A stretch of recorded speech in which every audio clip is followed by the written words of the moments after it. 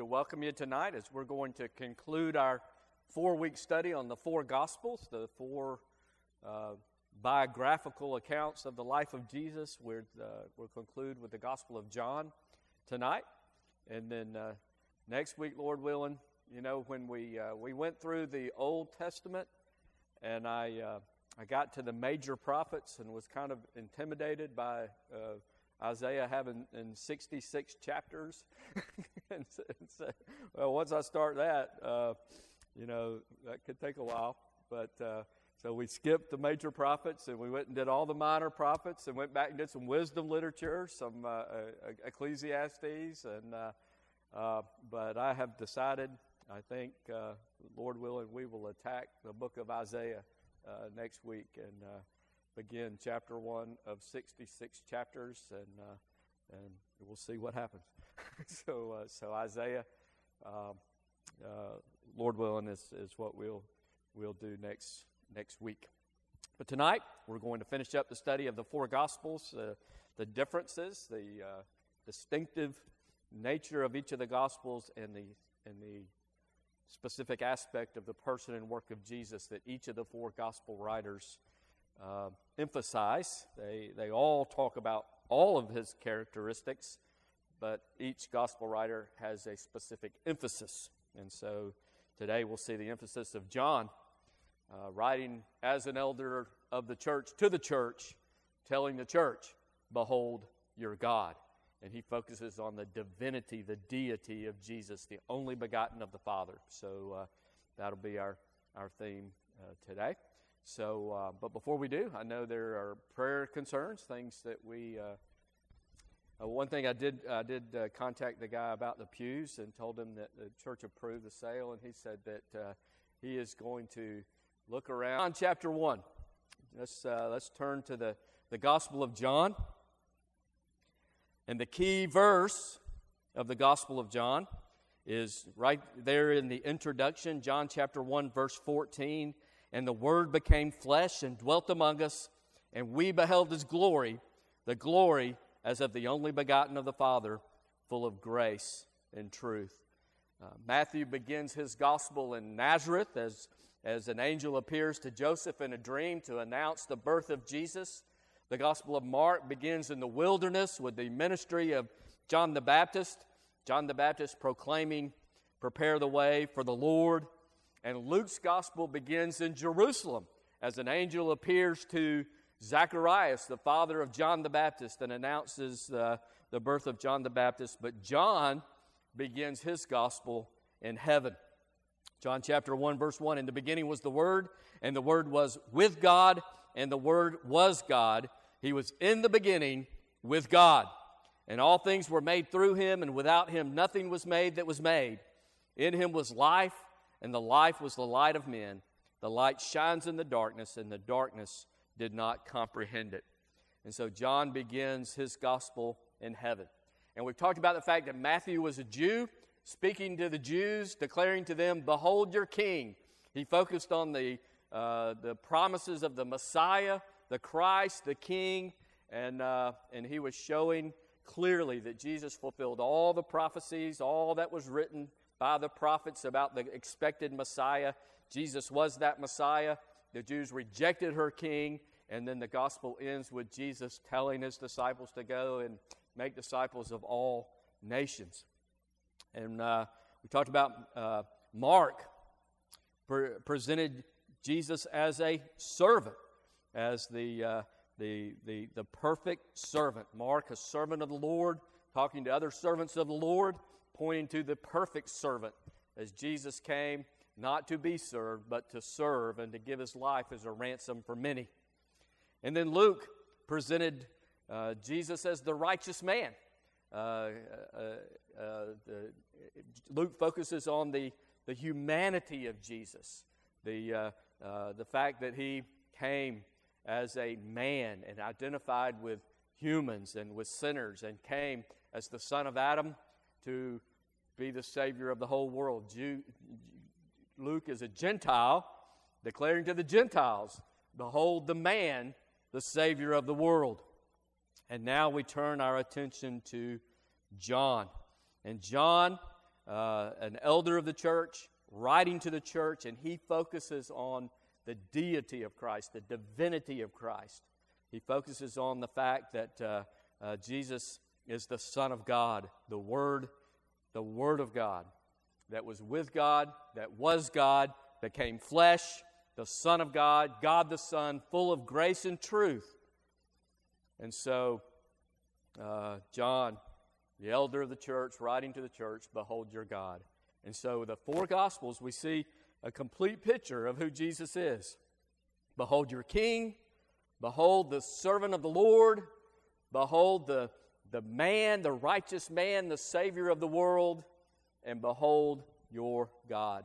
And so we see why there are four Gospels. Those four perspectives bring to us a complete view of who Jesus is. The one who was born in Bethlehem, the one who the shepherds came to see, the one that the wise men worshiped, the one that the king tried to destroy, the boy that confounded the rabbis in the temple at the age of 12, the man that walked on the earth for 30 years, healing the sick, giving sight to the blind, casting out demons, feeding the hungry, raising the dead, the one who died on Calvary's cross and rose from the dead, and 40 days later departed from heaven as he was departed from the earth, being carried up to heaven.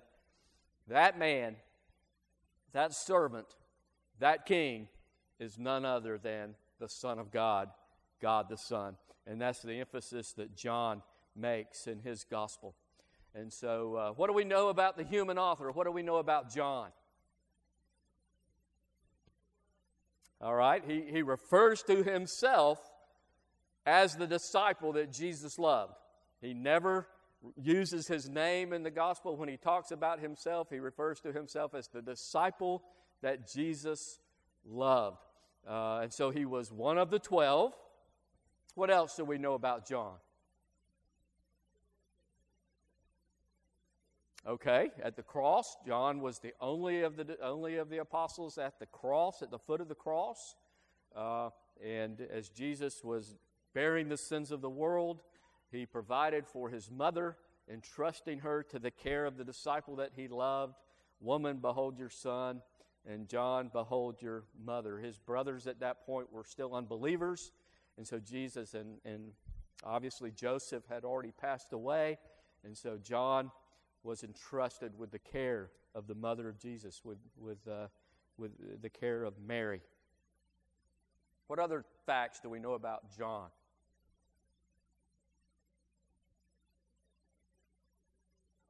Okay, he was the one of the apostles who lived to old age, and he was exiled to the Isle of Patmos, where he received the revelation of Jesus Christ, the last book of the Old Testament. And so we actually know quite a bit about John just from his own writings.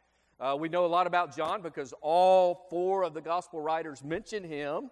And then we also know that he wrote 3 letters to the church, 1 John, 2 John, 3 John. And he wrote the revelation of Jesus Christ. He received the vision of the consummation of human history when Jesus takes his rightful place and reigns as king, destroys his enemy, gathers his people, establishes his everlasting kingdom. And so John wrote that as well.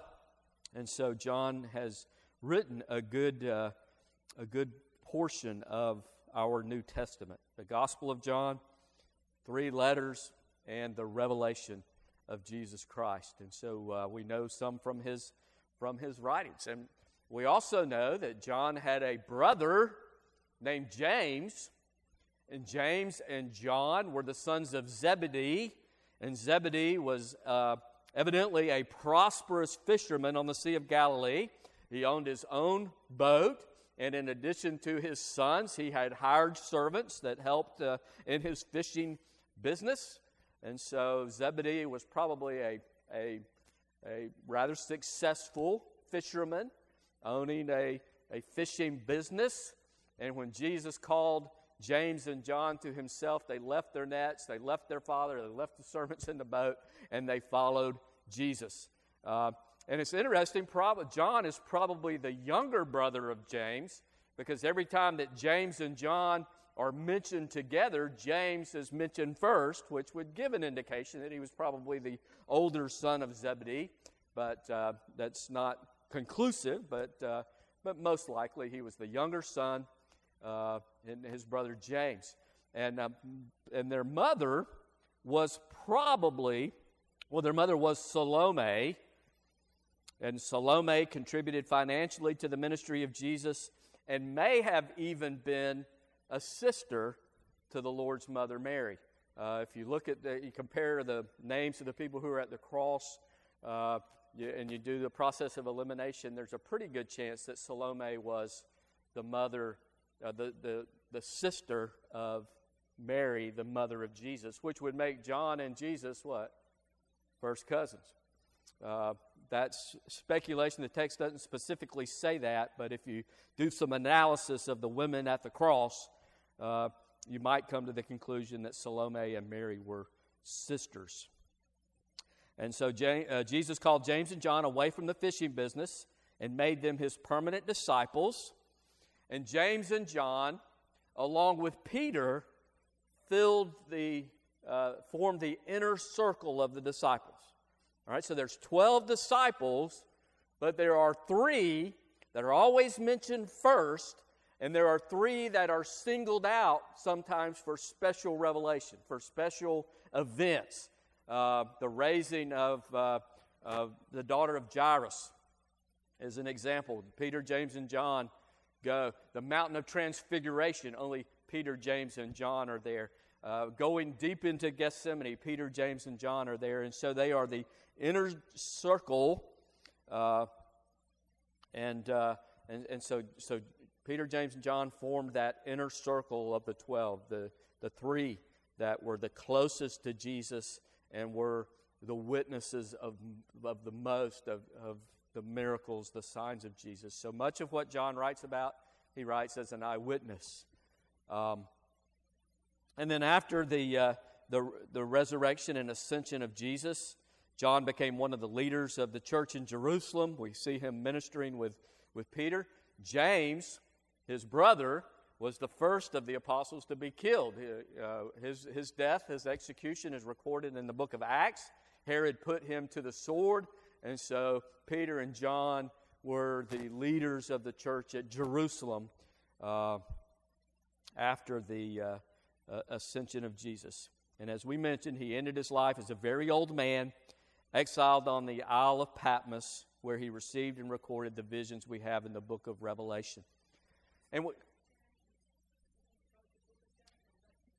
that was Jesus' half-brother. Yes, so James, the apostle, died before the book of James was written. And also the elder James, in Acts 15, James the apostle had already been put to death. And so the elder of the church, that James, is the half-brother of the Lord, and he's also the one who wrote the book of James. But John is sometimes called the apostle of love, because he refers to himself as the disciple that Jesus loved, and he focuses on, Jesus, how will men know that we're his disciples, that we love one another? If we love Jesus, we will follow his commands. 1 John talks about, God is love, and if we do not love, we are not of God. How can we love our brother who we have seen? Or how can we love God who we've not seen if we don't love our brother who we have seen? And he talks about love. And so some people call John the apostle of love.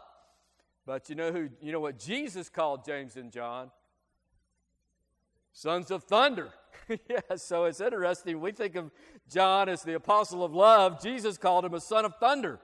When Jesus was on his way to Jerusalem, James and John offered to call down fire from heaven on a Samaritan village because they would not let Jesus pass through because he had his face set toward Jerusalem. And John also said that the only time John is mentioned by him, speaks by himself apart from James, it says John also said that he saw someone casting out demons in Jesus' name, and he told him to stop. Stop casting out demons in Jesus' name because you're not one of us. And so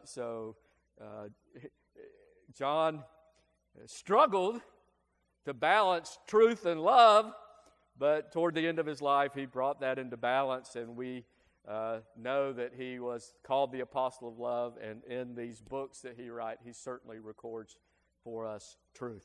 And so that is John, and we know a lot about John. And now John, an elder in the church, and this is the last of the Gospels written late. The church already has Matthew, Mark, and Luke, and now John, an elder in the church, under the inspiration of the Holy Spirit, takes his pen in his hand, and he writes this letter to the church to tell the church, behold your God. And so he emphasizes the deity, the divinity of Jesus Christ. And he begins by calling Jesus the Word. In the beginning was the Word was with God, the Word was God. And then verse 14, the Word became flesh and dwelt among us, and we beheld His glory. The glory is of the only begotten of the Father, full of grace and truth. And so, what might be the significance of that title, the Word? In the beginning was the Word, and the Word became flesh.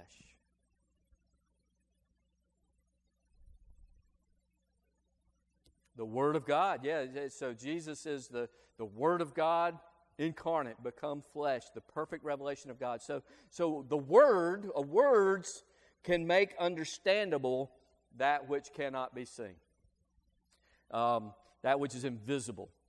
And John calls Jesus the Word 4 times in this section. And then we look down at how John closes out the section in verse 18. He says, no one has seen God at any time. The only begotten Son who is in the bosom of the Father, He has declared Him. So God is invisible. We can't see God, but the Word of God makes God understandable to us. And so an analogy, if I have a thought in my head, it's invisible to you. You, thank the Lord, you can't know what I'm thinking all the time. You don't know. I have a thought in my brain. It is indiscernible to you. It's invisible to you. But how can I make you know what I'm thinking?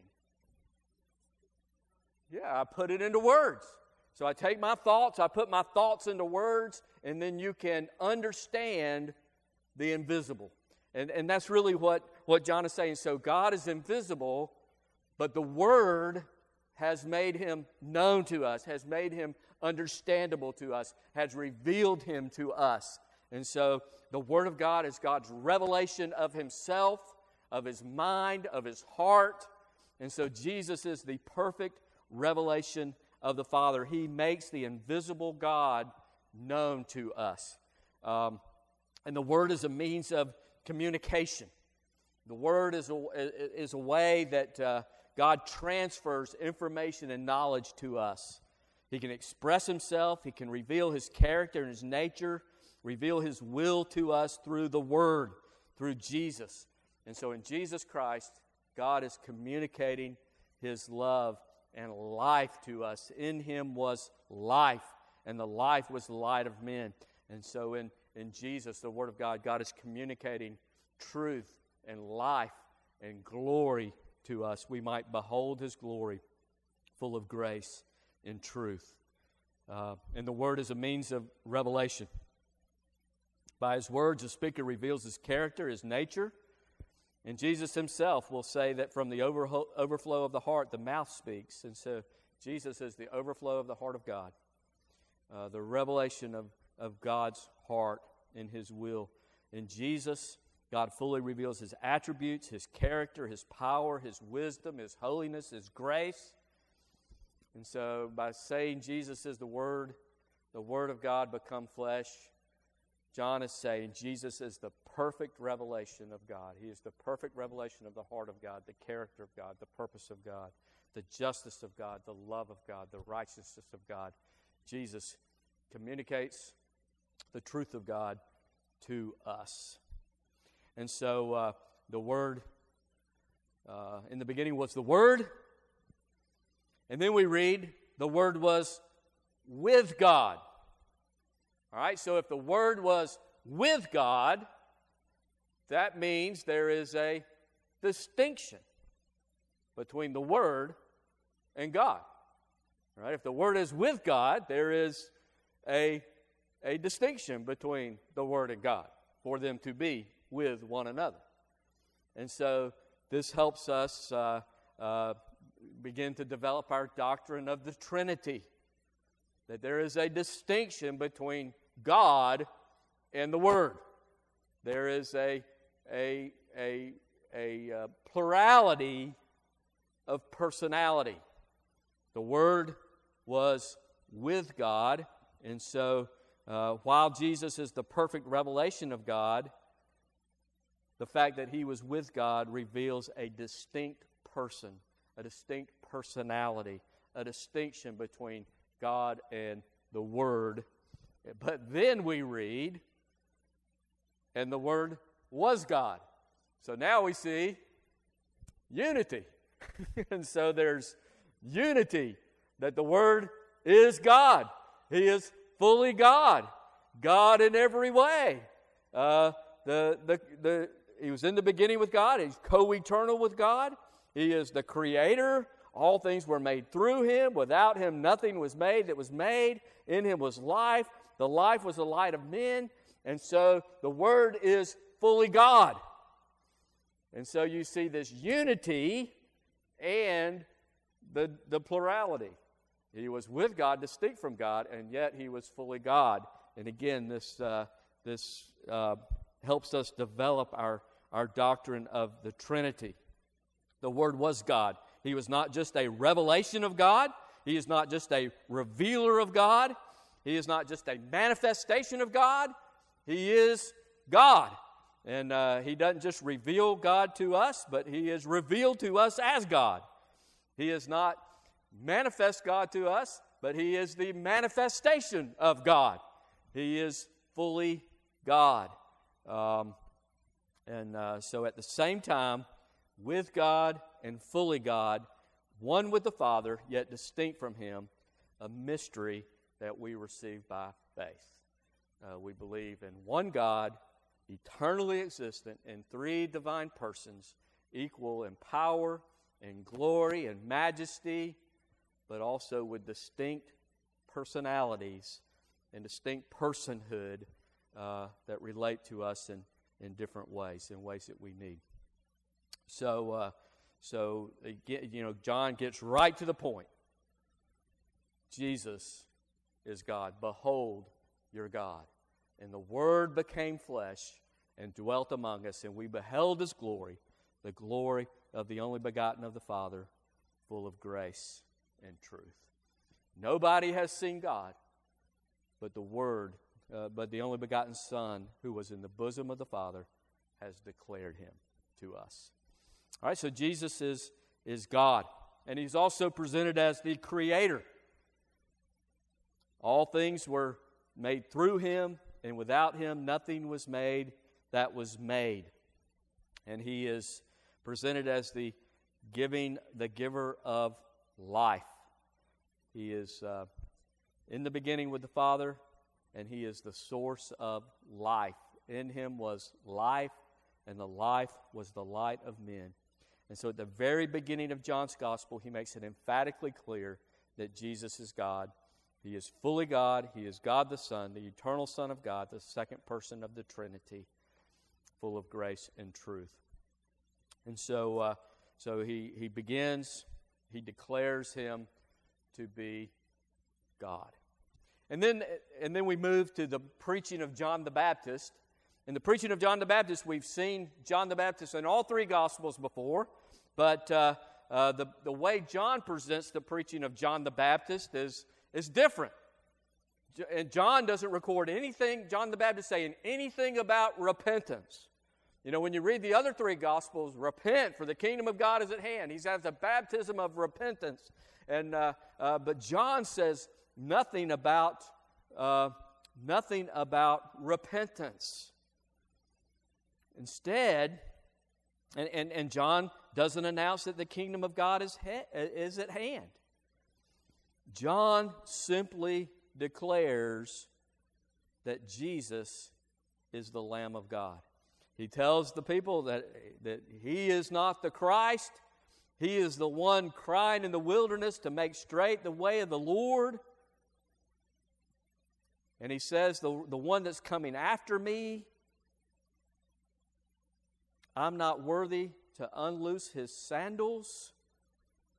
And then verse 29 of chapter 1, the next day John saw Jesus coming toward him and said, Behold, the Lamb of God who takes away the sin of the world. This is he of whom I said, After me comes a man who is preferred before me, for he was before me. I did not know him, but that he should be revealed to Israel. Therefore I came baptizing with water. And John bore witness, saying, I saw the Spirit descending from heaven like a dove, and he remained on him. I did not know him, but he who sent me to baptize with water said to me, Upon whom you see the Spirit descending and remaining on him, this is he who baptizes with the Holy Spirit. I have seen and testified that this is the Son of God. And so John covers the preaching of John the Baptist in a unique way, with John declaring that this is the Lamb of God, the Son of God, and also speaking of the Holy Spirit coming down and remaining on Jesus, which this is unique. This is first time that happens in the Scripture. In the Old Testament, the Holy Spirit would come upon a person for a specific task and then be withdrawn. You know, you remember the story of Samson. And Samson has this great strength, and when Delilah entices him to give away the secret of his strength, and his hair is cut, Samson awakes, and he doesn't realize that the Spirit of the Lord has left him. You remember Saul, anointed as king, and the Spirit of God was withdrawn from Saul. But now Jesus, coming up out of the water, the Spirit of God comes upon him and remains. And John had been told, the one upon whom you see the Spirit come and remain, he is the one who will baptize with the Holy Spirit. And so John plainly declares, I have seen and testify that this is the Son of God. And the call of the first disciples is also unique in the Gospel of John. We see here that the first two disciples were first disciples of John the Baptist. The next day, John stood with two of his disciples, verse 35. And then verse 36, looking at Jesus as he walked, he said, Behold, the Lamb of God. The two disciples heard him speak, and they followed Jesus. And so the first two disciples were first disciples of John the Baptist. We see later that one of them was Andrew, Simon Peter's brother, and the other is unnamed, but most scholars believe that John is here also referring to himself, that he was that John was one of the two that followed Jesus because of the testimony of John the Baptist. And Andrew went and got Peter, and John likely went and got James and said, We have found the Messiah, which is translated the Christ. Verse 41. And then also the call of Philip and Nathanael is unique. This is the only gospel where we read of the calling of Philip and Nathanael.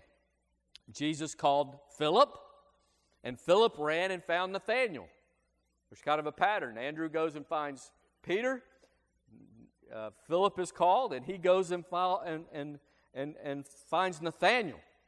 And he tells Nathanael, we have found him of whom Moses in the law and also the prophets wrote, Jesus of Nazareth, the son of Joseph. And how does Nathanael respond to that Jesus of Nazareth is the one that Moses and the prophets wrote about? Yeah, can anything good come out of Nazareth? Can anything good come from there? You got to be kidding me. Jesus of Nazareth? And then as Nathanael approached Jesus, Jesus said of Nathanael, here is a true Israelite, indeed, behold, an Israelite indeed, in whom there is no deceit. And Nathanael said to him, how do you know me? And Jesus answered and said to him, before Philip called you, when you were under the fig tree, I saw you. And Nathanael answered and said to him, Rabbi, You are the Son of God. Remember in the book of Mark, the only people who declared Jesus to be the Son of God were demons or the Roman centurion. But here Nathanael, the fourth disciple, immediately declares, you are the Son of God. You are the King of Israel. And Jesus basically said to Nathanael, I saw you under the fig tree and you believe. You ain't seen nothing yet. and then he refers to, in verse 51, most assuredly I say to you, hereafter you shall see heaven open and the angels of God ascending and descending upon the Son of Man. Probably a reference to Jacob's ladder, Jacob's vision. You remember Jacob had the vision of a ladder, stairway into heaven with angels descending and ascending. And so Jesus is the door, the way to heaven. And so John, right there in the first chapter, we see a lot of uniqueness focused on the fact that Jesus is fully God. And then the rest of the book, it kind of develops, there's two themes that run through kind of the organization of the book of John. And that is the signs that Jesus performed, 7 of them, or 8 if you count the resurrection of the Lord Jesus himself, which I like to count. But then that messes up the 7 thing because there are also 7 I am statements. And so these are kind of the organization of the book of John. After this introductory part, we see the book of the signs, and interspersed among that are the I am statements that Jesus makes. And John himself says, that if everything that Jesus did was written down, there wouldn't be enough room in all of the world for the books that would have to be written. But John says, these things are written. These things are written that you may know that Jesus is the Christ, the Son of God, and that believing you may have life in his name. And so chapter 20, verse 30, truly Jesus did many other signs in the presence of his disciples, which are not written in this book. But these are written that you may believe that Jesus is the Christ, the Son of God, and that believing you might have life in his name. So under the inspiration of the Holy Spirit, out of all the things that Jesus did, the many, many, many, many miracles that Jesus did, all the things that there wouldn't be enough room in all the world for the books that would have to be written, John, under the inspiration of the Holy Spirit, chooses 7 of them, 7 signs that reveal a specific aspect of who Jesus is, his work and his character. And he reveals these so that we might believe that Jesus is the Christ, the Son of God, and that by believing we might have life in his name. And so that's kind of the organization of the book of John around these 7 signs. And to understand the sign, either before it or after it, there will be a discourse that helps us understand the meaning of the sign. And so Jesus performs a sign. It's not necessarily important in and of itself, but it's important about what it reveals about Jesus. And the speech that Jesus gives, either before or after the sign, helps us interpret the meaning of the sign. And so what are the 7 signs? What's the first sign that Jesus performed? He turns water into wine. And that the discourse that helps us to understand that comes after when Jesus goes to the temple. So Jesus is at a wedding. They have run out of wine. And so he commands that these ceremonial cleansing pots be filled to the brim. And so these pots that the Jews would use for their ceremonial cleansing, for their ritual preparation for worship under the Old Covenant, they are filled to the brim. And Jesus turns the water into wine, showing that he has come to fulfill all of the ceremonies of the law, to fulfill the Old Covenant, and the good Old Covenant is being replaced by a better new covenant.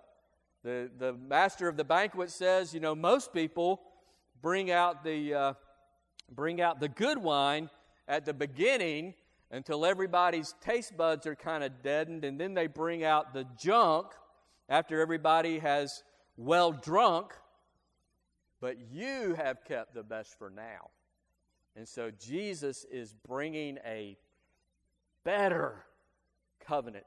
And the law, the ceremony, filled to the brim, doesn't bring satisfaction, doesn't bring life. But Jesus has come and brought a new and better covenant. God has saved the best for last in the coming of His Son, Jesus. And then He goes to the temple and He cleanses the temple, showing the same thing. And He says, destroy this temple, all this ceremony, all this ritual, destroy this temple, and in 3 days I will rise it up. And the disciples later understand He was talking about His body. After He'd risen from the dead, the disciples remembered that He said this to them, and they believed the Scripture and the word which Jesus had said. And so the first sign is turning the water into wine. It says that Jesus has brought a new and better covenant. Fulfills the law, fulfills the rituals and ceremonies, and brings a new and better covenant. And then the second sign is over in chapter 4. We see that Jesus heals a royal official's son while he is over 20 miles away. And so this royal official comes. He speaks to Jesus, and Jesus is in Cana. The nobleman's son is sick in Capernaum, which is 20 miles away. And Jesus says, "Go on your way. Your son lives." And so that is showing us that Jesus, even though He has become a man, He's become flesh, He is not limited by time and space. We talked about the emphasis on His hands in Mark, where He would reach out and touch the leper. He reached out and touched Peter's mother-in-law, grabbed her by the hand and helped her up. But here, Jesus doesn't have to be present. He's over 20 miles away. He's not constrained by time and space. And so He is able to heal the noble official's son 20 miles away. And that is, and that meaning comes in what Jesus said earlier in chapter 4 to the woman at the well.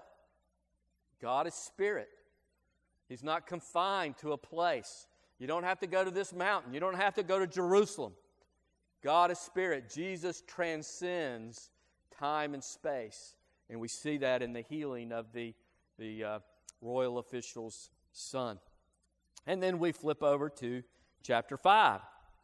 And we see the healing of the man at the pool of Bethesda.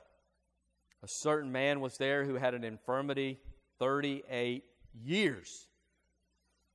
And Jesus heals him. And why was Jesus healing this man who had been lame for 38 years? Why is it controversial? Did it on the Sabbath Saturday. Did it on the Sabbath. Yeah, He heals him on the Sabbath. And so you've been sick for 38 years. You can wait till tomorrow, wait till sunset and heal him. You don't have to heal him on the Sabbath, violating the rules. And on top of that, you told him to pick up his bed. You told him to work on the Sabbath. And so Jesus heals the man at the pool to demonstrate that He is the Lord of the Sabbath and that He is working just as His Father is. Verse 17, the key to understanding that. Jesus answered, "My Father has been working until now, and I have been working." And so if Jesus quit working on the Sabbath, the world would fly apart because He's holding everything together by the power of His Word. And so Jesus is doing the work of the Father. He is the Lord of the Sabbath, and the Jews sought the more to kill Him because not only did He break the Sabbath, but He said that God was His Father, making Himself equal with God. And then in chapter 6, we see the feeding of the 5,000, the only miracle that all four gospel writers record, with the exception of the resurrection of Jesus himself, is his own resurrection from the dead. We talked about that the first night when we introduced the four gospels, and John's emphasis is defined for us in the discourse that follows. He feeds the 5,000, and then he tells them, I am the bread of life. I am the bread that came down from heaven. Moses fed 1.2 million people with manna for 40 years, and that's what the people wanted. But Jesus said, I am the bread that comes down from heaven. Whoever comes to me will never go hungry, and he who believes in the Son of Man will never be thirsty. John 6:35, he interprets the sign of feeding the 5,000 when he says, I am the bread of life. He who comes to me shall never hunger, and he who believes in me shall never thirst. And so that's the sign of feeding the 5,000. And then after that, immediately after the feeding of the 5,000, Jesus walks on the water. The sign, Jesus walks on the water to demonstrate to his disciples that he is the Lord of nature. There's no reason to be afraid, even in the storms of life. He is the ruler over nature. As he walks to his disciples, he comes to them. He says in chapter 6, verse 20, it is I, do not be afraid. And actually what he says there, verse 20, our English translation tried to make it a good English sentence, but the Greek is, he says, I am. I am, do not be afraid. And so he's using the same construction that he uses there, ego eimi, I am, do not be afraid. He is the ruler of nature, he is God, and there is no reason to be afraid, even in the storms of life. Jesus is the creator and the ruler of nature. And then the next sign, the healing of the man born blind, over in John chapter 9. John chapter 9, the healing of the man born blind. And here is where the pool of Siloam is mentioned as well. He's told to go wash in the pool of Siloam. Ken was talking about the discovery of that pool in Jerusalem. They're excavating that. Architects or archaeologists are excavating the pool of Siloam as we speak in Jerusalem now. They've discovered this pool. But the man born blind in chapter 9, Jesus interprets this miracle for us in verse 39 of chapter 9. For judgment I have come into this world, that those who do not see may see, and that those who see may be made blind. And so Jesus has come to those who recognize their need, their spiritual blindness, their spiritual deadness. Jesus has come to give sight. But those who think they're good and that they can see and they know all truth, Jesus has come to make them blind. And we see that demonstrated in the healing of the man born blind. And then the next sign, the final sign we see in John chapter 11, the raising of Lazarus from the dead. And what does Jesus say that helps us understand that the rising of Lazarus helps us to understand about Jesus? Huh? His compassion, his weeping. But what does he tell Martha? Martha says, if you'd have been here, my brother would not have died. Jesus says, your brother will rise again. She says, I know he will rise at the resurrection in the last day. And Jesus said to her, I am the resurrection and the life. John 11:25, I am the resurrection and the life. He who believes in me, though he may die, he shall live. And whoever lives and believes in me shall never die. Do you believe this? And so he raised Lazarus from the dead to show, to prove, to demonstrate that he is the resurrection and the life. And so that's the seventh of the sign. And then the eighth is Jesus' own resurrection from the dead. His own resurrection that is in John chapter 20. And the resurrection of Jesus from the dead proves that what he said on the cross is true. When Jesus died, his last words were, "It is finished. It has been accomplished. It has been paid in full." That he has done everything that the Father has sent him to do. He has paid for the sins of everyone the Father has given to him. It has been accomplished. It has been finished. And Jesus' own resurrection from the dead proves that it is finished, that it has been accomplished, that everything is required for our salvation, Christ has paid. And so the Gospel of John is organized around those signs. Jesus did many signs in the presence of his disciples. But these things are written, that you may believe that Jesus is the Christ, the Son of God, and by believing you might have life in his name. And so John organizes his book around these 7 signs. And the discourse around the sign helps us understand and interpret the sign.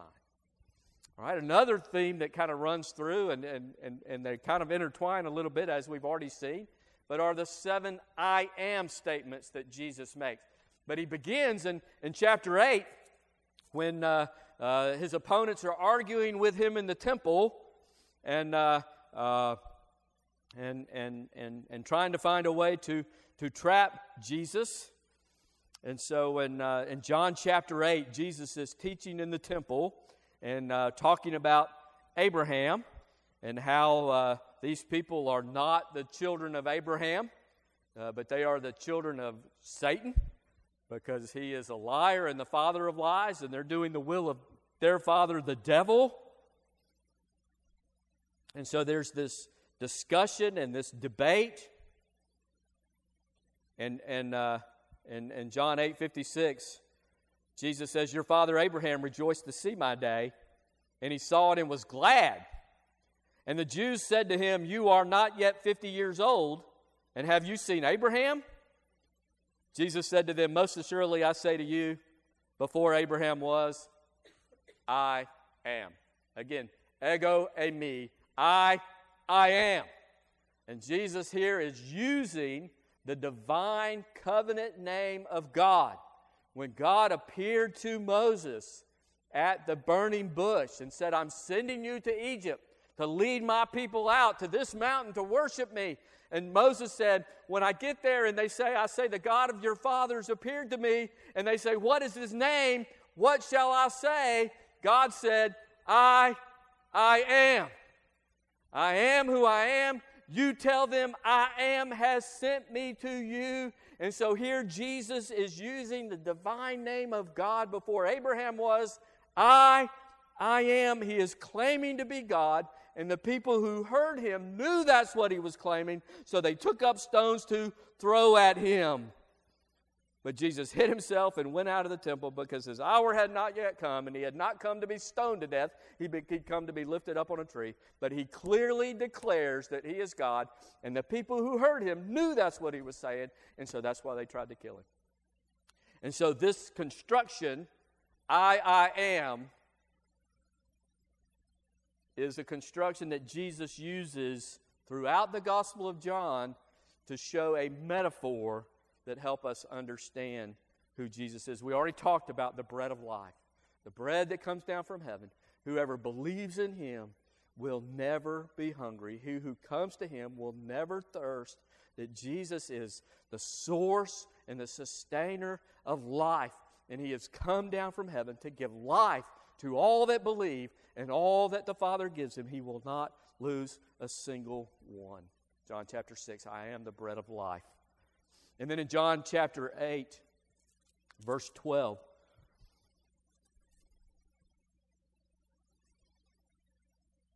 John chapter 8, verse 12, Jesus spoke to them saying, I am the light of the world. He who follows me shall not walk in darkness, but have the light of life. And so Jesus is the light of the world. He is the revelation of God. He's the revelation of life. We are not left to stumble around and feel our way through the darkness. No, the light has shined. The light has shown. Jesus is the light of the world. He shows us the way. He doesn't just show us the way. He bees the way for us. He is the way. And so Jesus has come to give us the light of life, to show us how to be forgiven of our sins and to have life with the Father. I am the light of the world. He who follows me shall never walk in darkness, but shall have the light of life. And then in John chapter 10, we see two. John chapter 10, first of all, he says, I am the door. I am the door of the sheep. John chapter 10, verse 7. Jesus said to them again, most assuredly I say to you, I am the door of the sheep. All who ever came before me are thieves and robbers, but the sheep did not hear them. I am the door. If anyone enters by me, he will be saved and will go in and out and find pasture. And so Jesus is the door, the way to salvation. We enter into life and to safety through the door. Jesus, the door to the sheep.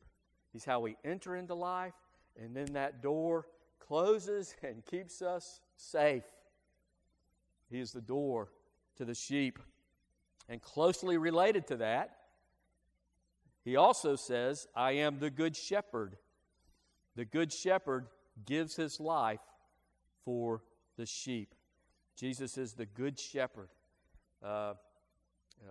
Drawing from the great image in Psalm 23, the Lord is my shepherd, I shall not want. And Jesus is the perfect revelation of the good shepherd. He comes and he lays down his life for his sheep, that they might have forgiveness of sins, that they might have everlasting life. Verse 14, I am the good shepherd. I know my sheep, and I am known by my own.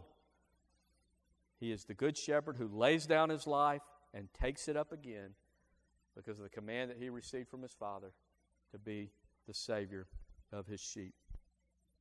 And then we talked about John 11. Jesus is the resurrection and the life.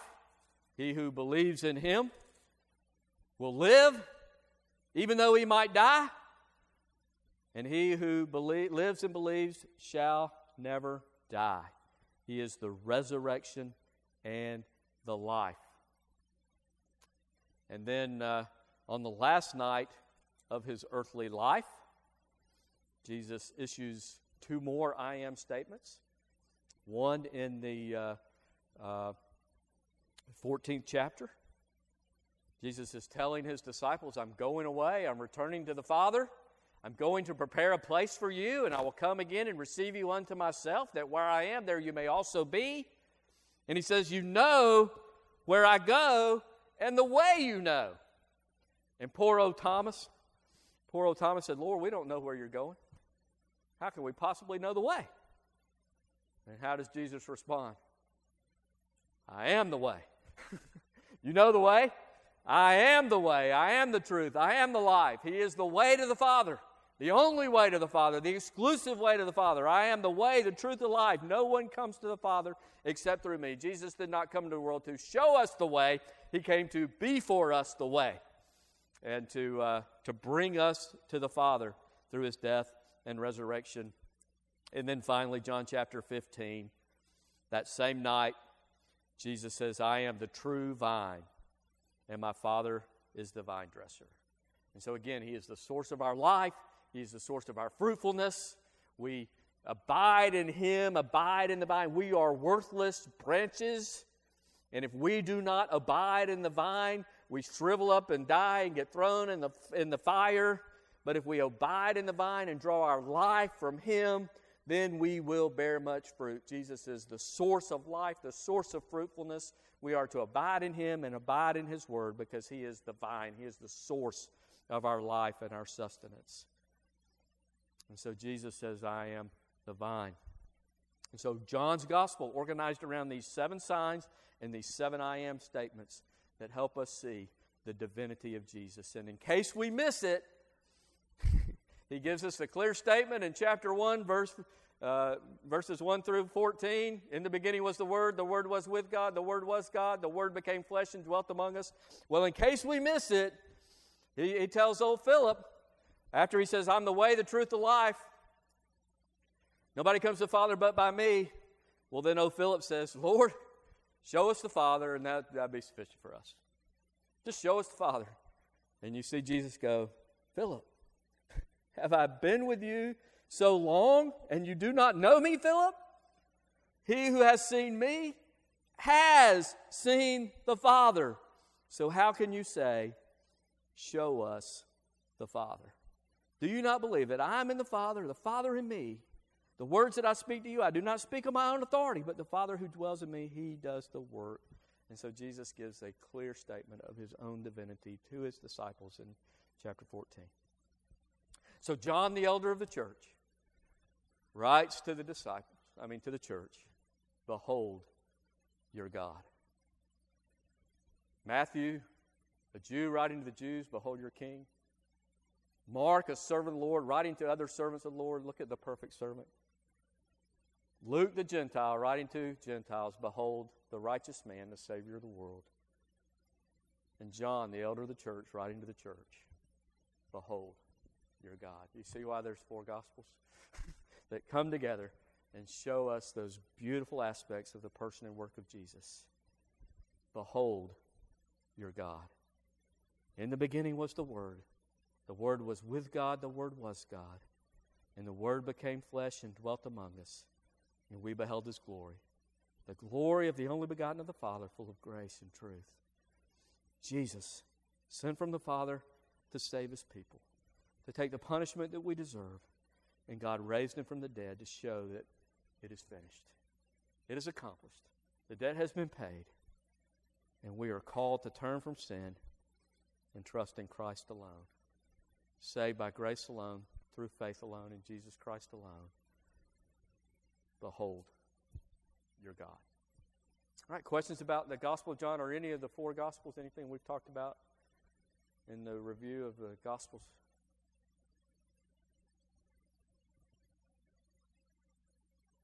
All right, well, next week we will look at the Gospel according to Isaiah. We will see Isaiah, 800 years before the Lord, before the birth of Jesus. Isaiah speaks of the one who will come. Let's pray together. Lord God, we thank you for Jesus. Lord, we just thank you for this study, and thank you for the 4 Gospels that give us the picture of Jesus that we need. The full picture from different perspectives, different aspects of his life and his work and his ministry. And Lord, we thank you that he's our King, that he's a righteous and faithful servant, the Savior of the world, and God of gods, full of glory, grace, and truth.